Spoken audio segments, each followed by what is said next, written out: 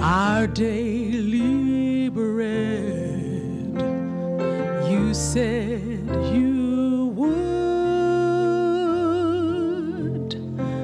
supply all our needs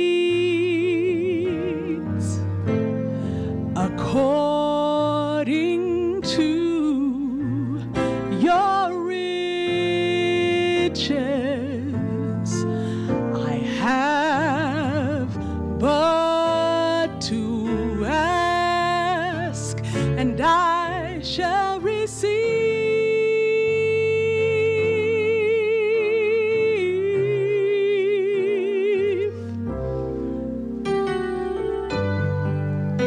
To go from here and share this love you gave to me, to show someone who's lost and help them find their way, the way to truth and faith, so they can be free like me, free like me.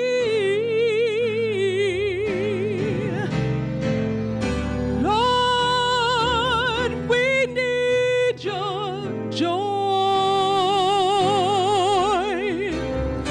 Lord, we need your peace. Lord, we need your joy.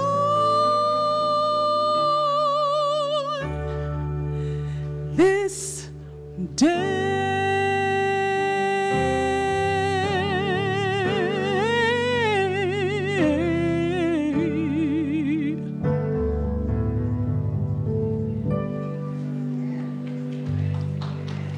On your radio dial. If you are just now joining us, we are Abundant Life Seventh-day Adventist Church, located at 1720 J Street. We invite you to come and worship with us Saturdays at 11:15 a.m. Our speaker today is Pastor Tammy Lindsay. She is currently serving in the capacity of pastor at a Mountain View Seventh-day Adventist Church. Also, she has been a practicing attorney for 13 years in California and in Michigan. She desires that everyone who meets her loving Savior, Jesus Christ.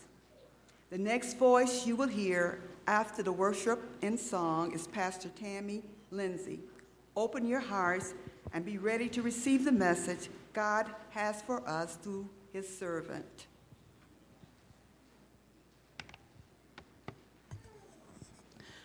One of my favorite hymns is this one I'm about to sing. When all else is gone, there's nothing else that we can rely on, we can always trust in Jesus. 'Tis so sweet to trust in Jesus.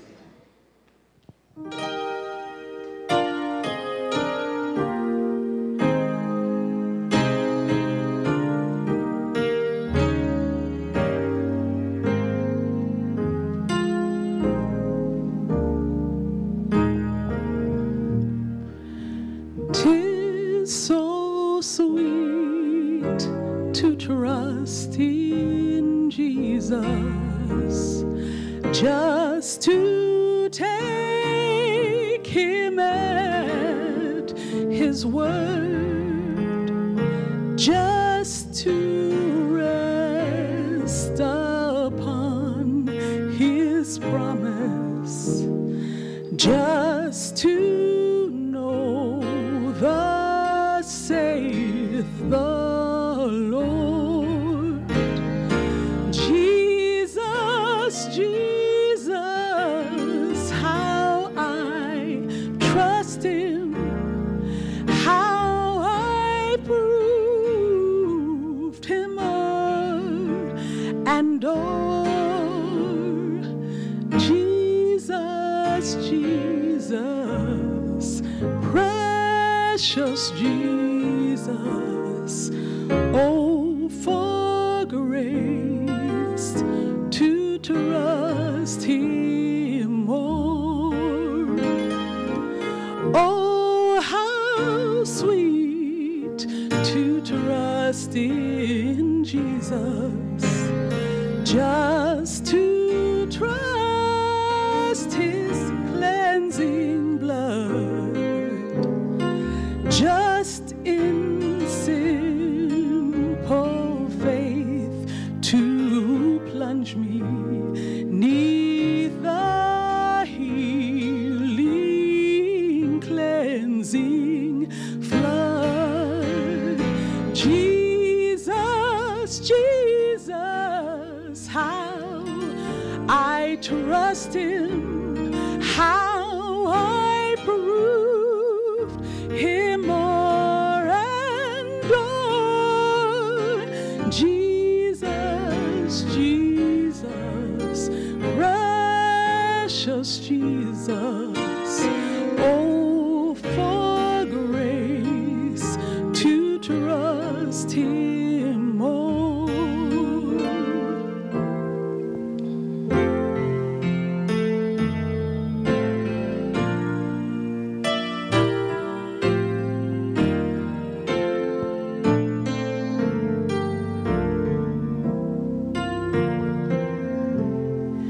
Yes, 'tis sweet to trust in Jesus, just from sin and self to cease, just from Jesus simply taking life and rest and joy and peace.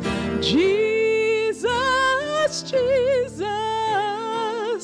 how I've trusted, how I proved Him o'er and o'er. Jesus, Jesus, precious Jesus, oh, for grace to trust Him more.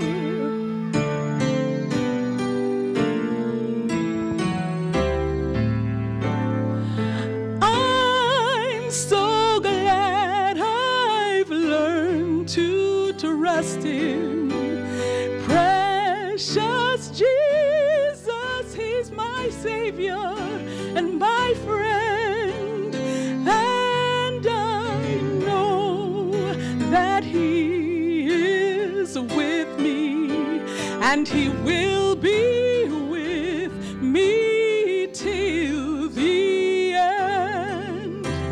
Jesus, Jesus, how I trust Him, how I prove Him o'er and o'er.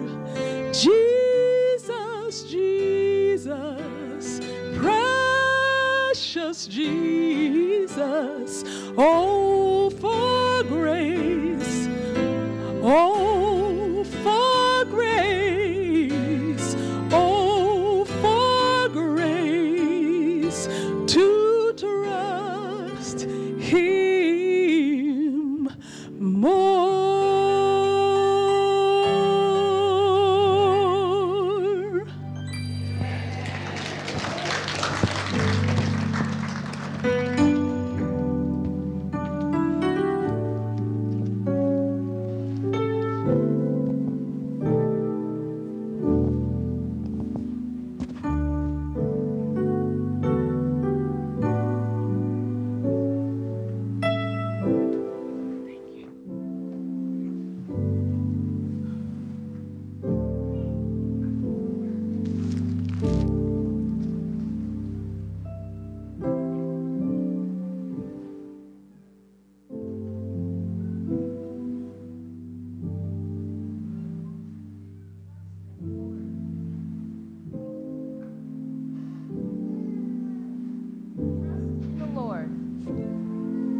and do good.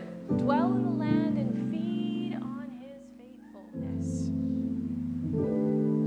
Delight yourself also in the Lord, and he shall give you the desires of your heart. Commit your way to him. Trust also in him, and he shall bring it to pass. He shall bring forth your righteousness as the light and your justice as the noonday. Rest in the Lord and wait patiently for him.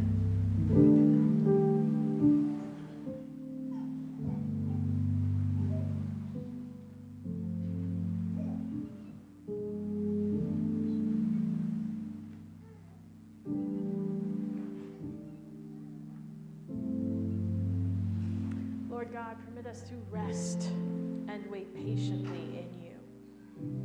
Grant us your loving kindness, that we may hear your voice speak clearly,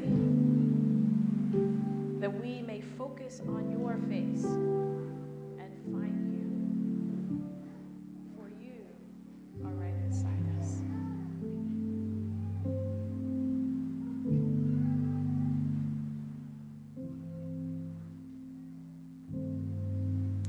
The title of the sermon this morning is Your Purpose and Experiencing God.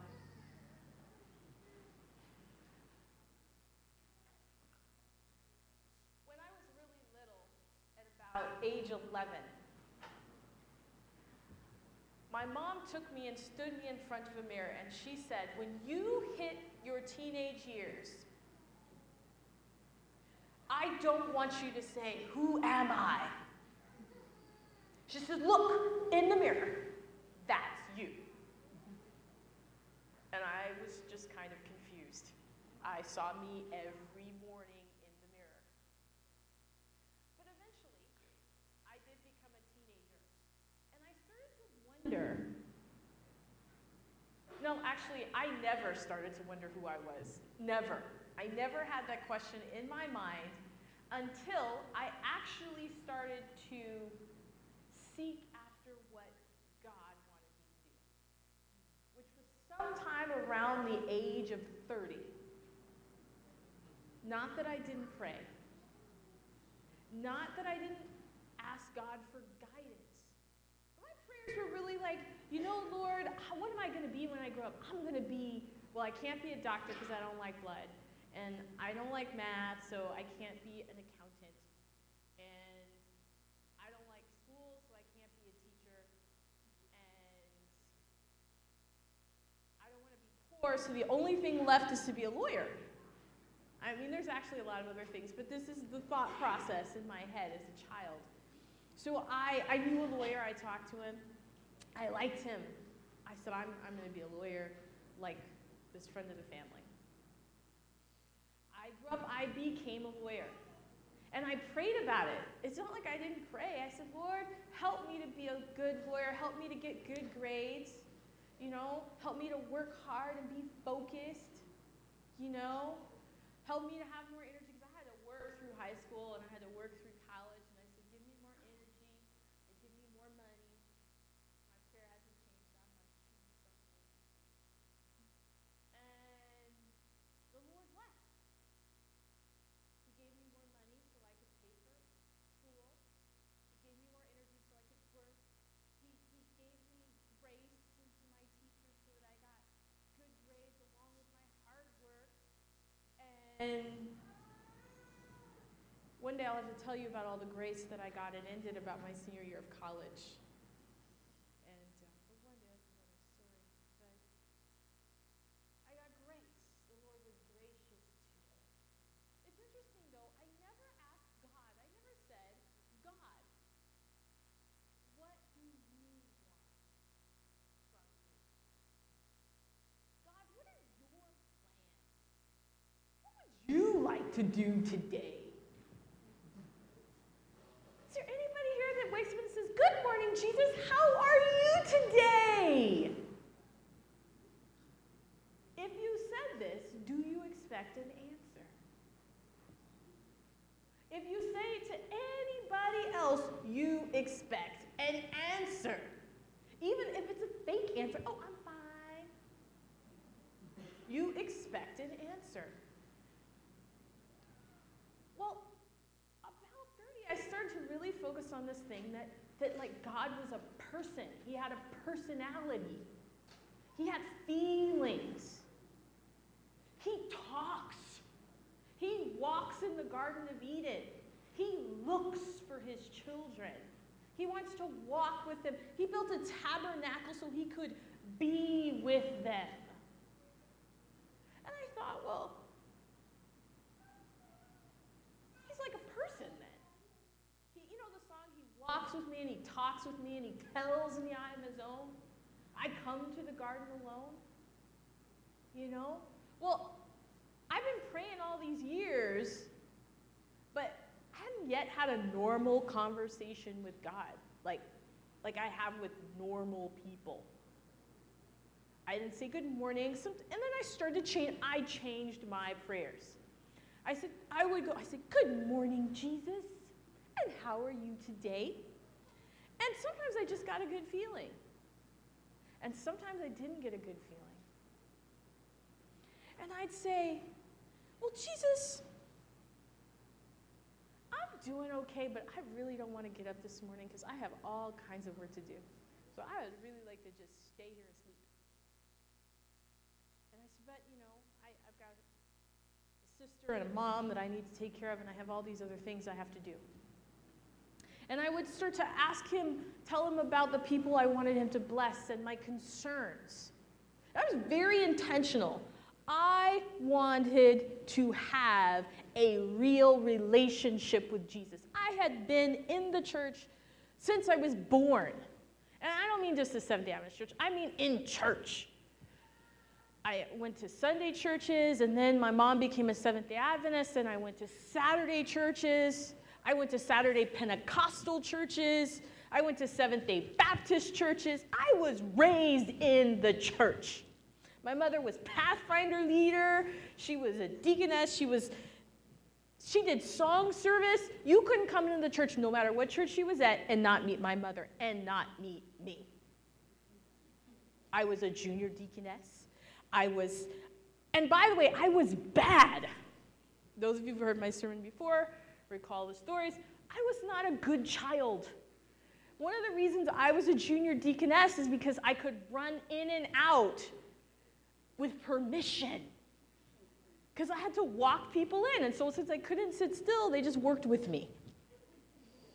They said, let's let the kids pick up offering. And what they really meant was, let's let Tammy pick up offering because she won't be still. And we're tired of watching her mother spank her out of the church. So that is not an exaggeration. I wanted a real relationship. Church is nice and church is fun. But I wanted it to be real in my life. I wanted a real God for my real life. And then as I started trying to have real conversations with God, I realized that I never really asked him, do you want me to be an attorney? Now, by the way, I already was an attorney. I had a practice. I had my own practice. I'd been an attorney for a few years. This is a little bit late. But I started to ask the question, before I prayed, I'd say, let me give you honor in my practice. Let me lift up your name in my job. Let me be an honest attorney. It exists. Let me somehow show Jesus in what I do. But now the question was, am I doing what you want me to do? What is it? And before I asked that question, I remember thinking the question in my prayer and stopping, because I was like, what if he doesn't want me to do this? What am I going to do? I've never imagined doing something else. And by the way, I like what I do. I don't want to change. So I pondered this for several days, and I imagined all the different things, and I said, okay, even if he picks something that I don't want to do, And I want to tell you that God has a sense of humor. So some of the things I imagined were being a garbage man. And some of them were picking up people's garbage. And I understand, I was an attorney, so I didn't use pretty language. I actually said bad words. And so I imagined all the bad words that I could be doing and saying and picking up. And then I finally let it go. I thought about how much God loved me, how much he had shown evidence of his love for me. Though my parents were divorced, they loved me. I had someone in my life who cared about me. I had some friends, not a lot, but I had a few good friends. I was successful in the job I currently had, despite the fact they'd never even asked God if that's what he really wanted me to do. So I said, all right, I'm just going to go ahead and ask him. And as I asked myself, I'm going to do it if he asks me, even if it's crazy and whacked out, because he has given me evidence that he loves me. We look in the Psalms of times, and it talks about remembering what God has done in the past. If you're suffering with, you don't know if God loves you, look at what he's done in the past for other people. And then look at your life. See if you see some things in common. So, anyways, I said, Lord, whatever you want me to do, I'll do it. And he didn't answer immediately. And I was getting a little like, this isn't a real conversation if you don't answer me. But it did force me to continually repeat and get really committed to getting an answer. Because I was like, if you're not going to answer me, then that means you're not real. And I said, but I really think you're real. I think you're alive. I don't think I have a dead God that's some figment of my imagination. I think you're real. So I said, you know what? I'm just going to keep asking, and I'm not going to change anything in my life until I get an answer. And that was actually kind of stressful because things started to happen in my life, but I already made this internal commitment not to change.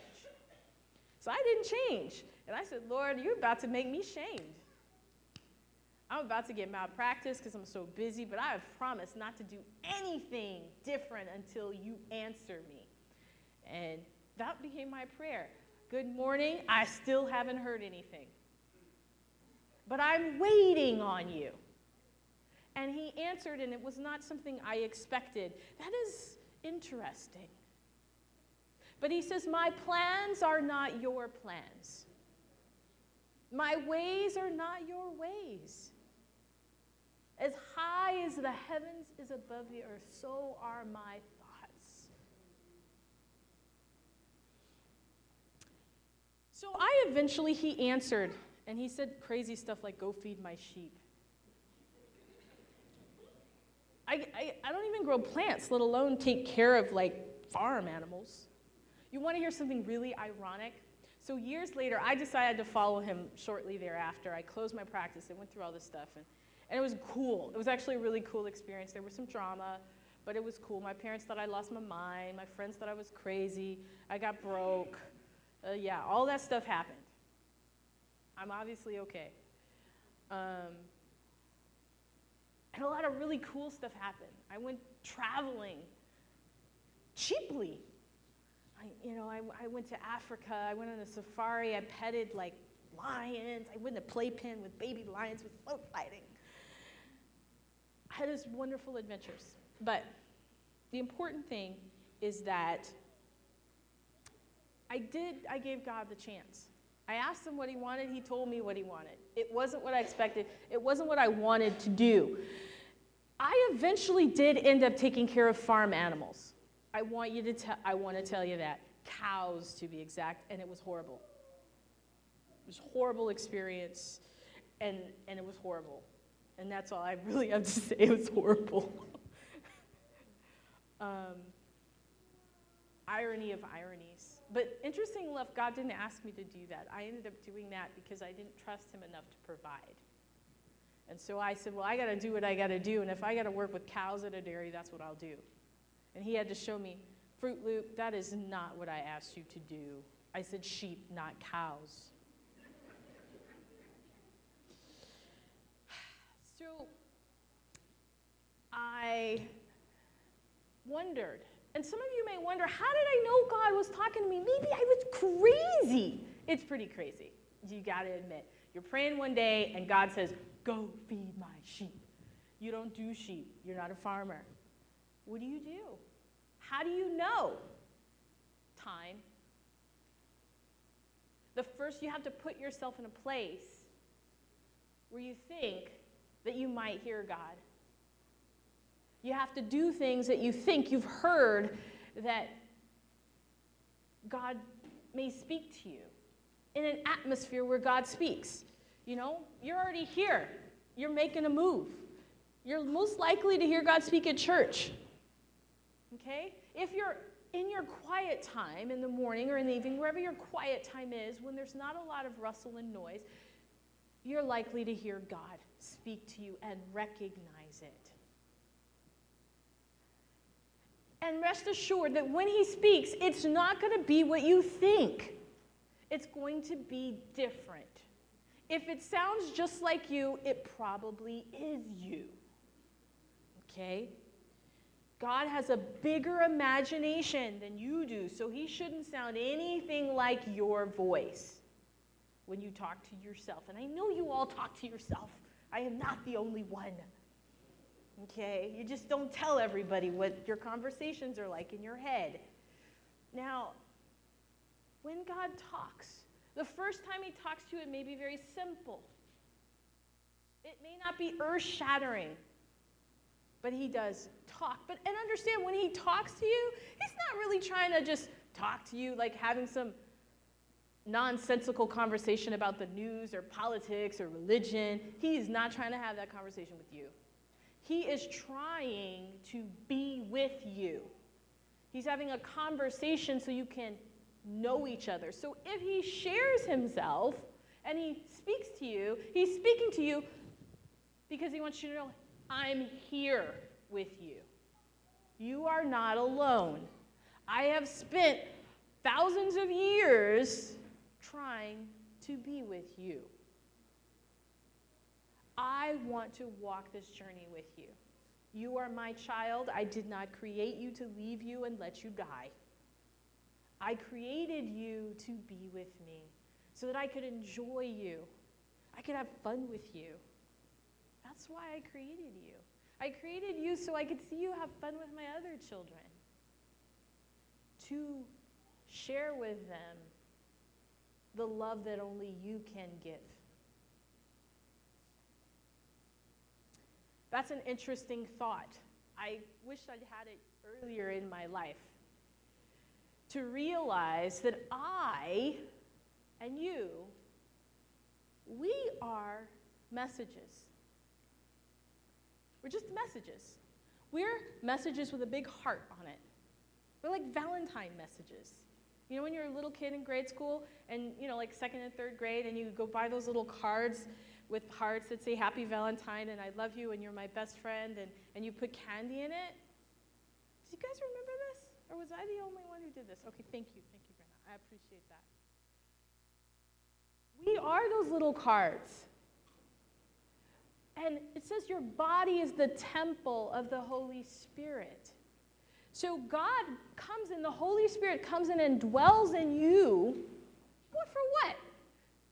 And we think, oh, well, he dwells in me so he can give me the gifts of the Holy Spirit, right? So I can like be a pastor or a teacher or an administrator. I get the gift of tongues. I get some gift to do something. Those are just jobs. Those are tasks. He is manifesting, making himself real, revealing himself through you through those tasks to other people. Your purpose is to manifest God and reveal him and his love to other people. You're like a love message. God says, hey, I'm love. You be love. Go give some love to somebody else. That's it.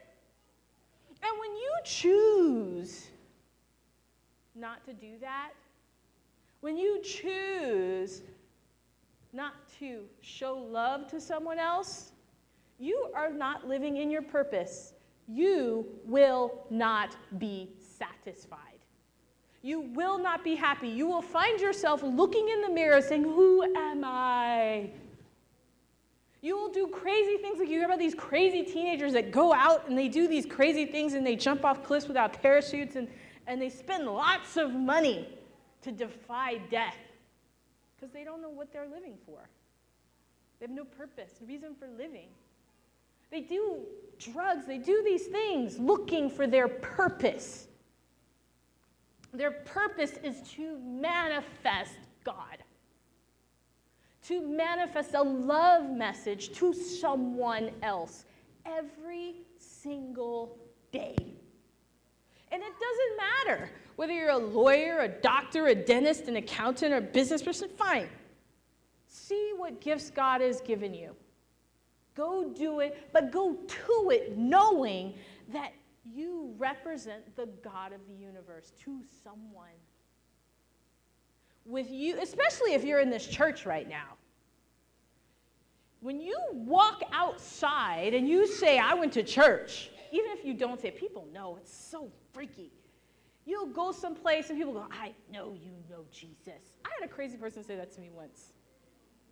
I didn't really want to continue the conversation. But he said that. And I was like, do I have a sign? But God puts his stamp on you. When you start looking for him, no. It's not because you just had a bright idea. He's already drawing you. He's already reaching out to you to reveal himself to you, through you, in you, and by you.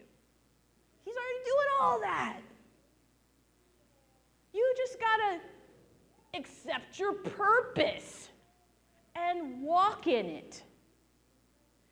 It's not like rocket science. That's your purpose. You know, that's so broad, Pastor Tammy. What does that mean? And I still don't know what I want to be when I grow up. What do you like? Spend some time, take some classes. And look for where God is already working. You know, we wonder, how do I know? Put yourself where you think you'll hear God. Keep talking to him. Lord, I'm here. I don't know what I'm doing here. This sermon's not touching me. It's really boring. The songs are old. Blah, blah, blah. Do something. Have that conversation with God. It's not like he doesn't already know what's in your head. Let him know. And wait for him to respond if you think he's real. If you think he's real, give him some time to answer. And keep asking and looking. Ask him. He might be talking to you.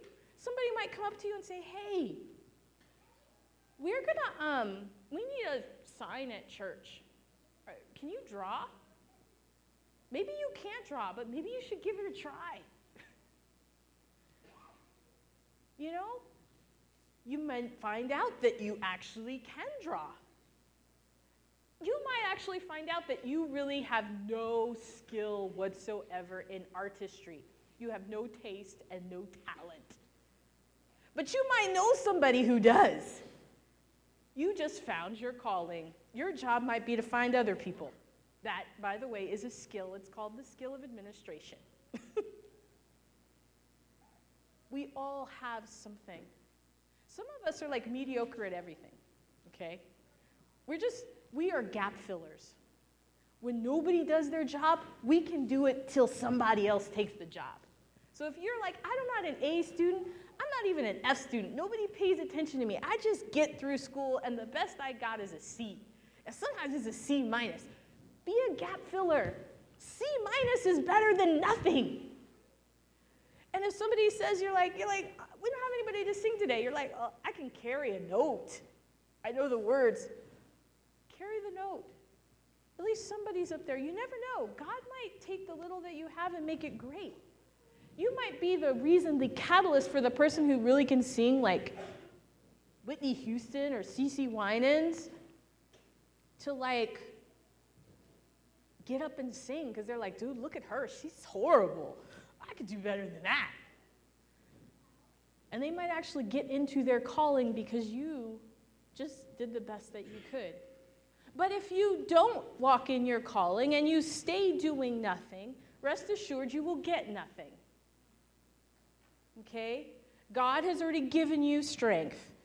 If you don't use it, God's like, what do you want me to do? I gave you everything you needed to get started. What do you want from me? Understand the person who asks you, hey, do this job, try this. That could be God. If you've been praying for your purpose and then somebody asks you to try something, you say, oh, I'm not good at that. Hello? It's like the dude in the helicopter, right? There's a flood, right? He's not in the helicopter because he's not smart. So there's a flood, and he's praying. He's like, Lord, save me from the flood, right? And at the point, the flood's only at the stairs of his house, and, a Jeep drives by, and he doesn't get in. And they say, come in, jump in the car, let's go and save you. He's like, no, I'm praying. The flood gets higher. He's on the second floor. The Coast Guard comes by and says, hey, jump in the boat. And he says, oh. He's like, no, I'm praying. I'm waiting for the Lord to answer. So finally, the flood is over the roof of his house, and he's starting to drown. And the helicopter says, guy, grab the ladder. Let's pull you to sea. He's like, I'm waiting on the Lord. He dies. And God has grace. So in the second coming, he rises again, and he gets to heaven, and his first question to Jesus is, Jesus, why did you let me die?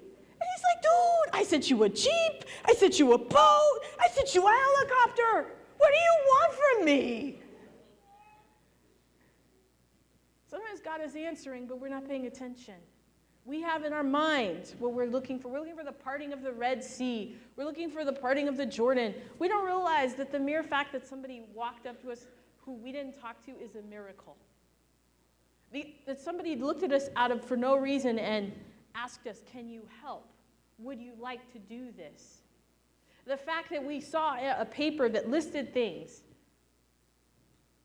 and you saw it, that's amazing.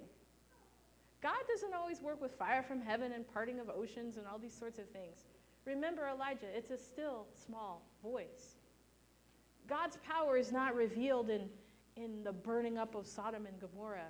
His greatest power is revealed in the changing of the human heart.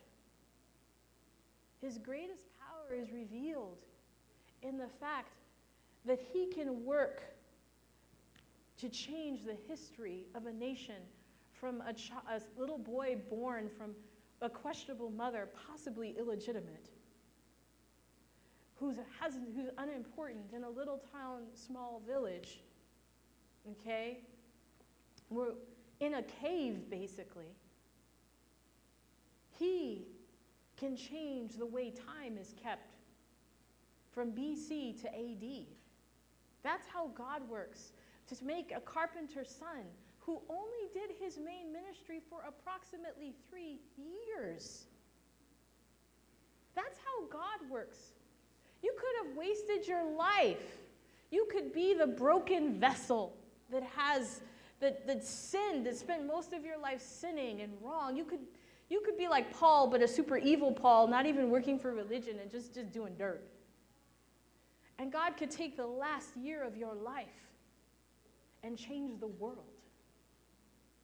But if you don't try, if you don't give yourself the opportunity, you will never know. God may still have grace on you like the thief on the cross. And we have a story about him. He says, today you will be with me in paradise. Because our God is gracious.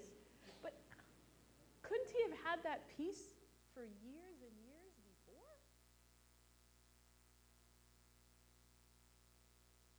I was going to tell you the story of a little boy named Samuel.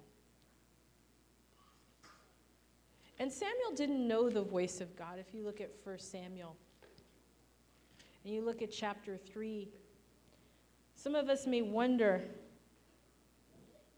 God doesn't talk to me. I don't really know anybody who God actually speaks to. I mean, a few crazy pastors talk about God speaking to them and sheep and stuff. But I don't really know anybody where God speaks. At least nobody tells me.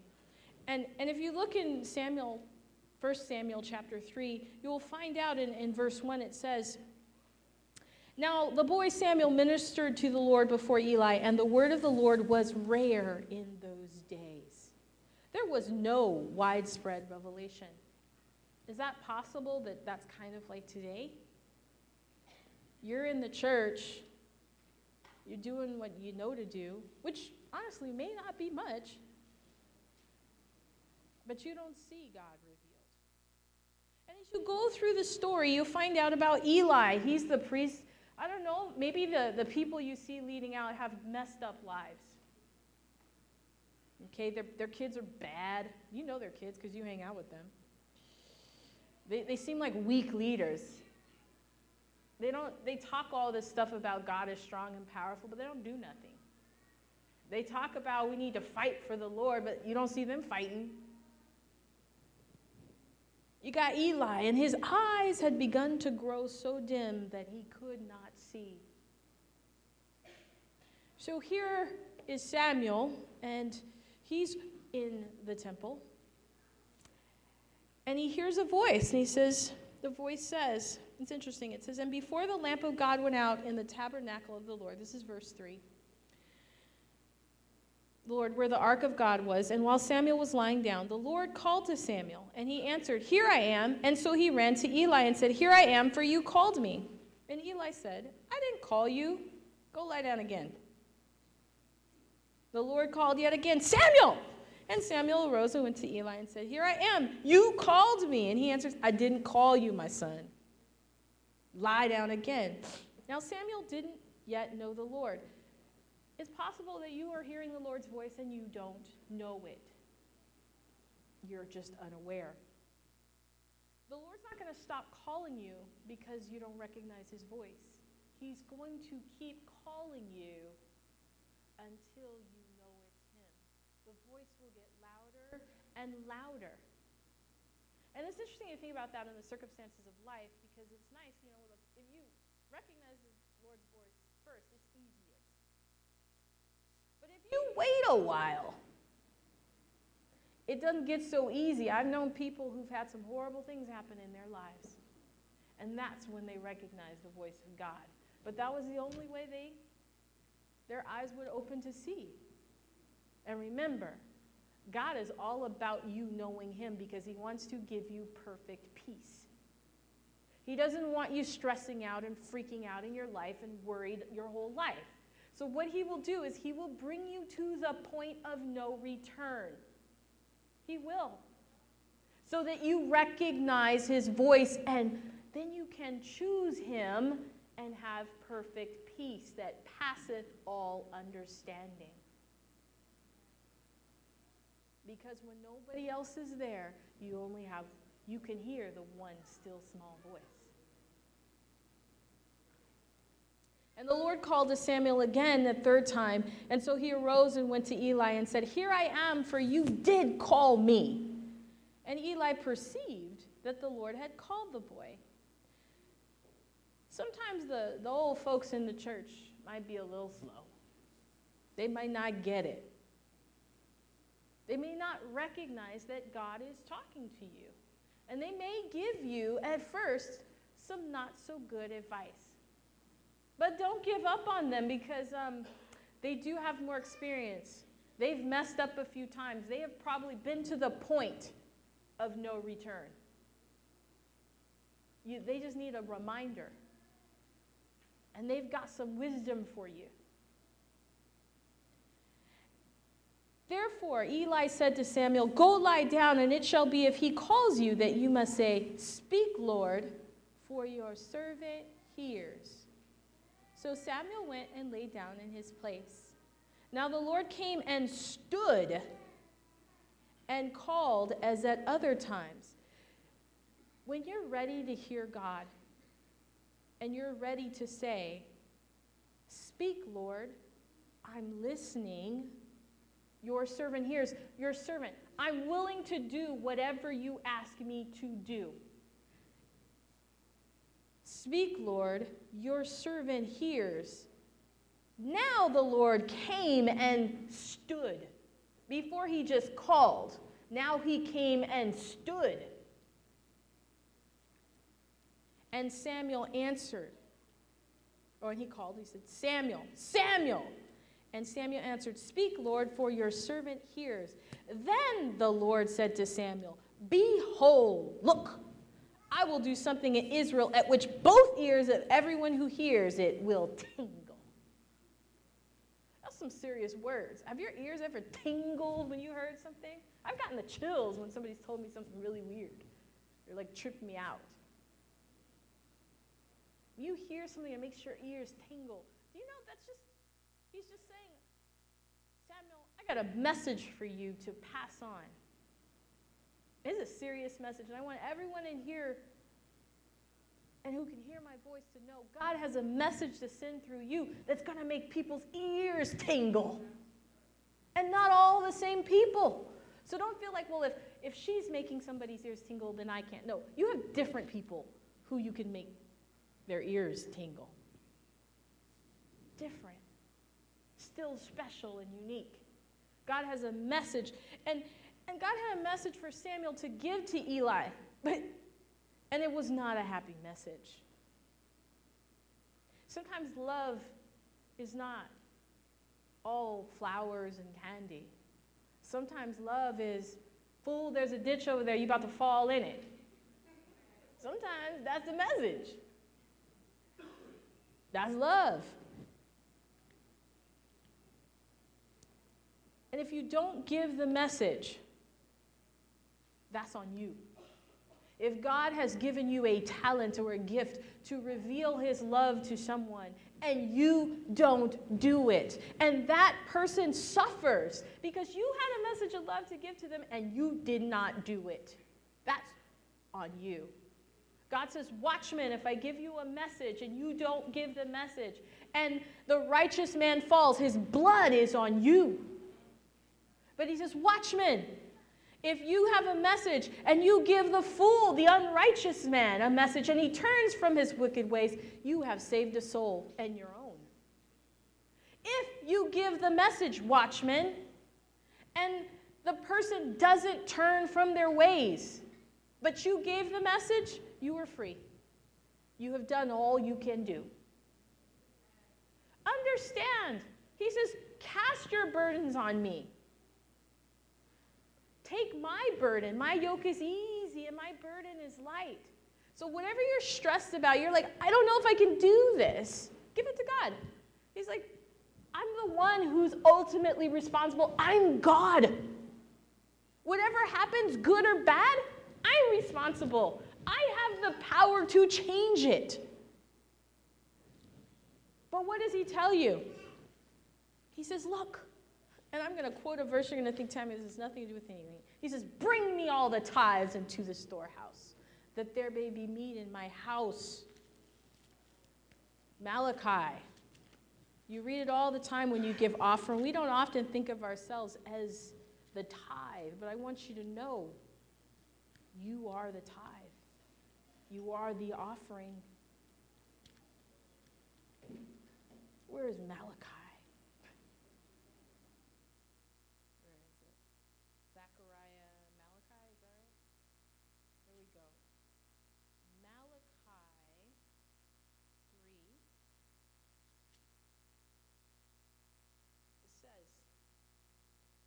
Behold, I will send my messenger. Wait. Yes, this is it. Before, it talks about what we always quote, where it says, will a man rob God in verse 8?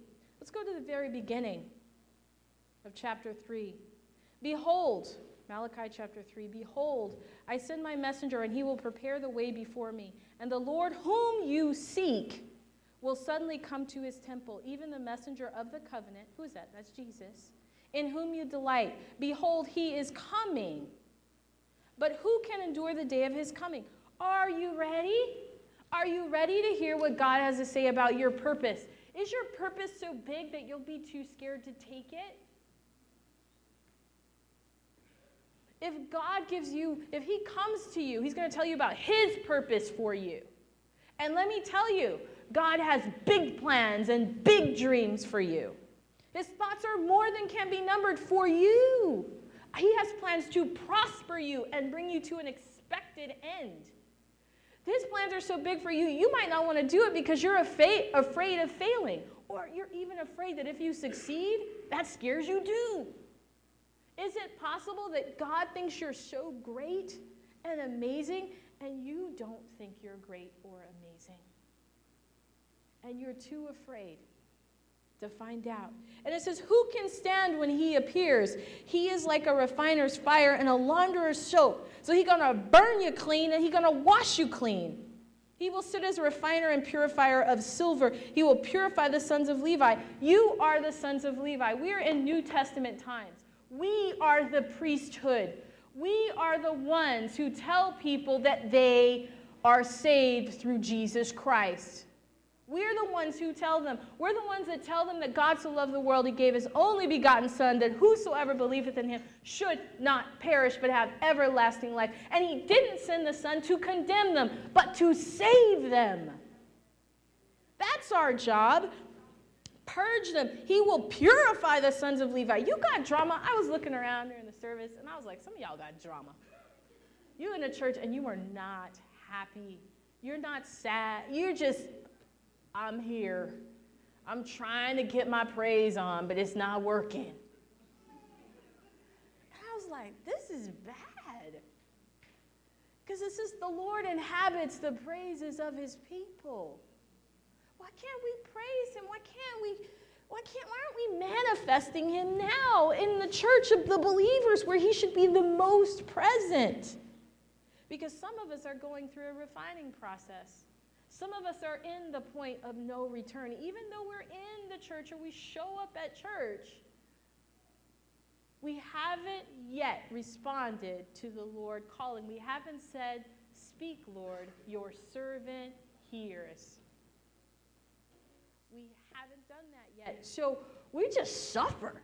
We don't have a peace that passes understanding. We just get burnt. Until we say, speak, Lord, your servant hears. Speak, God, I will do what you ask me to do, even if I don't like it. I work for you. Unless we do that, the fires will burn us. The yoke will be too heavy. The burden will crush you. But it says, he will purify the sons of Levi and purge them as gold and silver. If you say, speak, Lord, talk to me. Tell me what you want, God. Tell me where to go. He's going to make you like gold and silver. That they may offer to the Lord an offering of righteousness. You give your tithe and you're like, I give my 10%, I give another 5 or 10 for offering, and we think we done something. I mean, at least it feels like it because you don't have that much money. Keeping it real. But let me tell you, does God need your money? No, he don't need your money. Other people need your money. But God doesn't need your money. The people in your congregation need food. They need help. They need a pastor to talk to them because they can't afford to pay a therapist. They need to come someplace where they feel safe because they don't have any place to go, so they need a building to come and worship in. They need the lights to come on. There's people in foreign countries who need to hear the love of Jesus. That's what your tithe and offering are for. But you, God wants you to be the gold and the silver. He wants you to bring yourself to him and offer yourself and say, Lord, tell me what you want from me. I give myself to you. Use me. Work through me and in me and by me. Okay, Lord, just take me. That's the offering that the Lord wants from you. You want to know what that's called? That's the stewardship of service. Okay?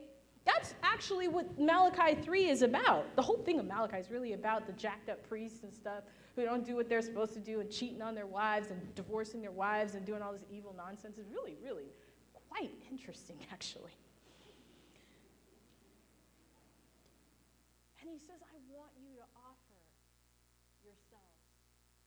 Let me make you good. He says, I will work in you to do my will. I will work in you to do my good pleasure. He says, I will turn your heart to me. He says, and you're like, I don't know, my heart's pretty bad, and I don't really think about God very much. You know, and once I leave the church, it's on. Life is on, and I just get back to my old ways. You know what? Don't worry about that. It's not. You all can read, most of y'all, the Ten Commandments. Somebody can tell you what they say. You can see you're a sinner. Almost everybody out in the church and outside knows that they're messing up on the law somehow. And most of us are messing up big time, okay? You just can't see it because we all got nice clothes on and we're not that involved in each other's lives. But most of us are messing up big time. From your pastors, your elders, all the way down the line. But the fact of the matter is, God specializes in working with unclean things. Things that are broken, things that don't do what they're supposed to do, and he specializes in making them do what they're supposed to do. You know, I can sit at that keyboard and I can play Mary Had a Little Lamb, I think. And I can play half of like Chopsticks and some other song. But the fact of the matter is, I'm not a pianist. But if you put a pianist on that keyboard, they can make beautiful hymns that take you to another place, that make you forget your troubles. That's what the God does with you. He takes all the things that make you special, and he shows you what you're really like.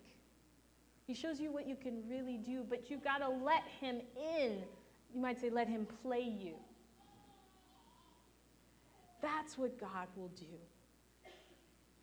And then you can offer up an offering of righteousness. And it says, then the offering of Judah and Jerusalem will be pleasant to the Lord, as in the days of old, as in the former years. I will come near you for judgment.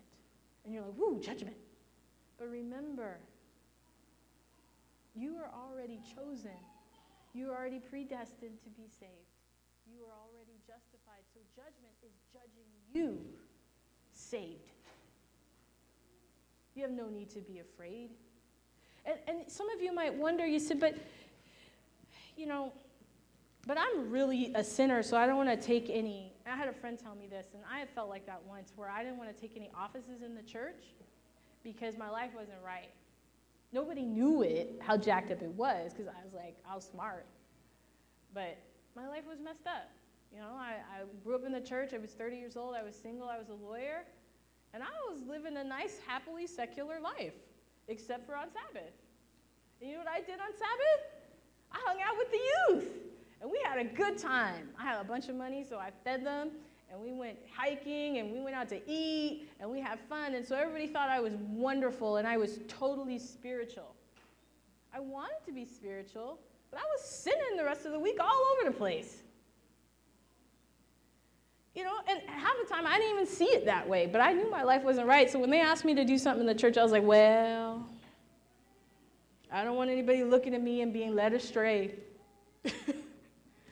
I'm trying to just be honest.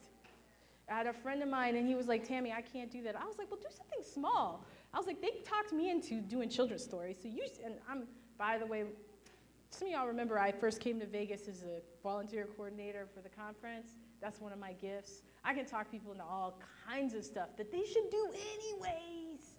That's my gift. I'm kind of mediocre. I'm a gap filler. I find people who are good at stuff, and I get them to do what God already called them to do. And so I'm trying to talk him into doing children's story with me, because I was like, look, it's children's story. You can't jack anybody up in children's story. Okay, it's a simple story. You read the story, you make the kids feel good, you teach something about Jesus, and you sit down. It worked. So I got him to do children's story. But you know what I realized in that little thing? He had a gift. I had a gift as a children's story person as well. That was the very first time God spoke to me was about a children's story, which I thought wasn't a big deal and not that important. And that was God's opportunity to talk to me. Give your gift of service. And you may not think it's very important, standing at the door. You might not think counting the money is important. You may not think that just helping with Pathfinders once a month, whatever your gift is, there's all sorts of things in the church. You may not think cleaning the church is important, but you never know. One day you might be cleaning the church and you might sit down because you're tired and God may talk to you. He might reveal things to you that you've been wanting to hear your whole life.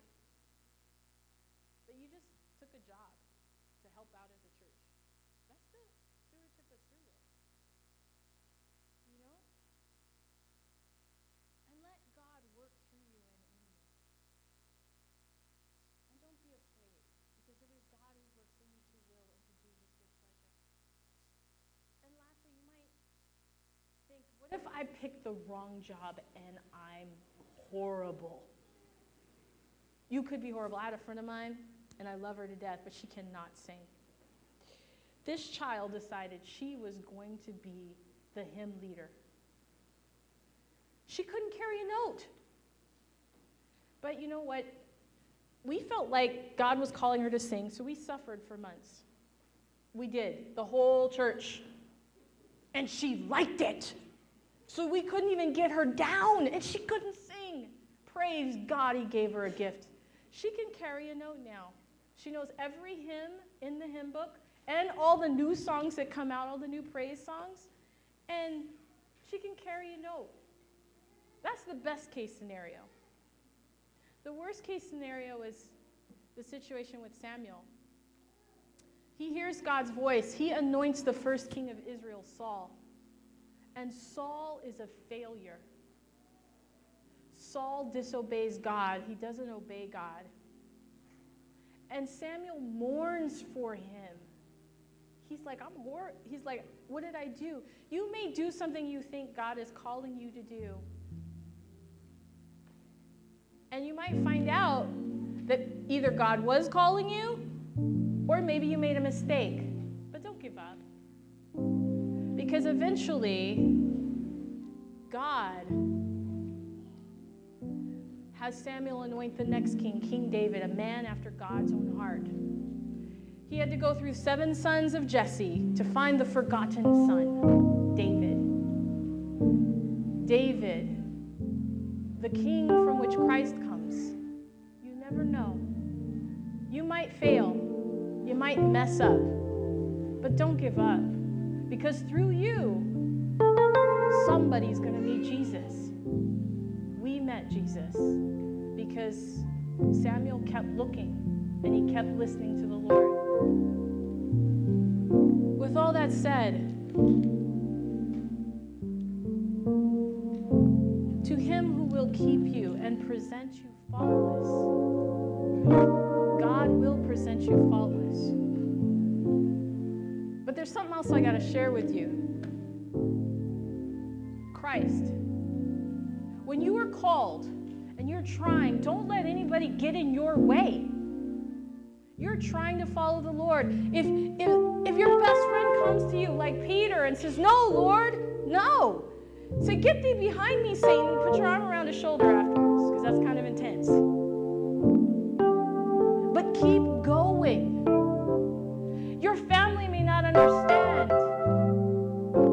but keep going. Who are my mothers? Who's my mother and my brothers? But those who seek the will of the Lord. But you don't have to walk over them to get to where God wants you to go, because even Christ, it said, he did to break a bruised reed. He didn't put out a smoking torch, which means if someone was hurt, he didn't finish them off. He loved them, and sometimes he just went a different way, just to go around them. But keep your calling. You will answer to God for that, and that's your peace. Christ hung on the cross, and he came to a place, and darkness between, the 9th and the 12th hour was all darkness. You will come to the place when you are following God, and you won't know. And it will be all black. And you will say, my God, why have you forsaken me? I tried, I looked. I thought I did what you said, and now it's all messed up. Commit your way to the Lord. Christ said, I commit my spirit to the Lord. And he died. Cast your burden on the Lord. And in 3 days, Christ was resurrected. God will give you resurrection power. Walk in faith, even in the face of darkness. Commit your way to the Lord. He will give you the desires of his heart. And what does the text say? And your righteousness will spring forth like the noonday sun. The Son of God will rise upon you and glorify you. You will not be ashamed. He promises. He is faithful. And when Christ rose from the grave, he said, all power has been committed unto me. And then he sat at the right hand of the Father. And it says in Ephesians, he gave good gifts to us. That's resurrection power. Bow your heads with me. Father God, grant us resurrection power. You are the God who keeps us and presents us faultless for your glory. Let your love be manifested in us, that other people might meet you and fall in love. We ask this in the name of Jesus. Amen.